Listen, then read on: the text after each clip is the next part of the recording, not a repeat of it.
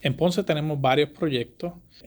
Tenemos en la PR52 que se está haciendo una inversión de cerca de unos 20 millones de dólares en la PR52, que podrán ver en la parte central de la autopista. Se colocó y se reconstruyó allí carriles nuevos para desviar el tránsito por la mediana de una forma segura, para entonces nosotros poder hacer el trabajo proveyéndole los dos carriles en ambas direcciones a los ciudadanos para evitar que haya tapón y congestión vehicular.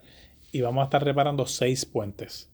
Tenemos 6 puentes que tenemos allí en el área de Ponce para reparar allí y extender la vida útil a esos puentes. A su vez, tenemos también los trabajos en la PR9, que es el famoso anillo de circunvalación en Ponce, que estamos trabajando allí, que son proyectos que llevan muchísimo tiempo, se vieron afectados por los terremotos de 2020.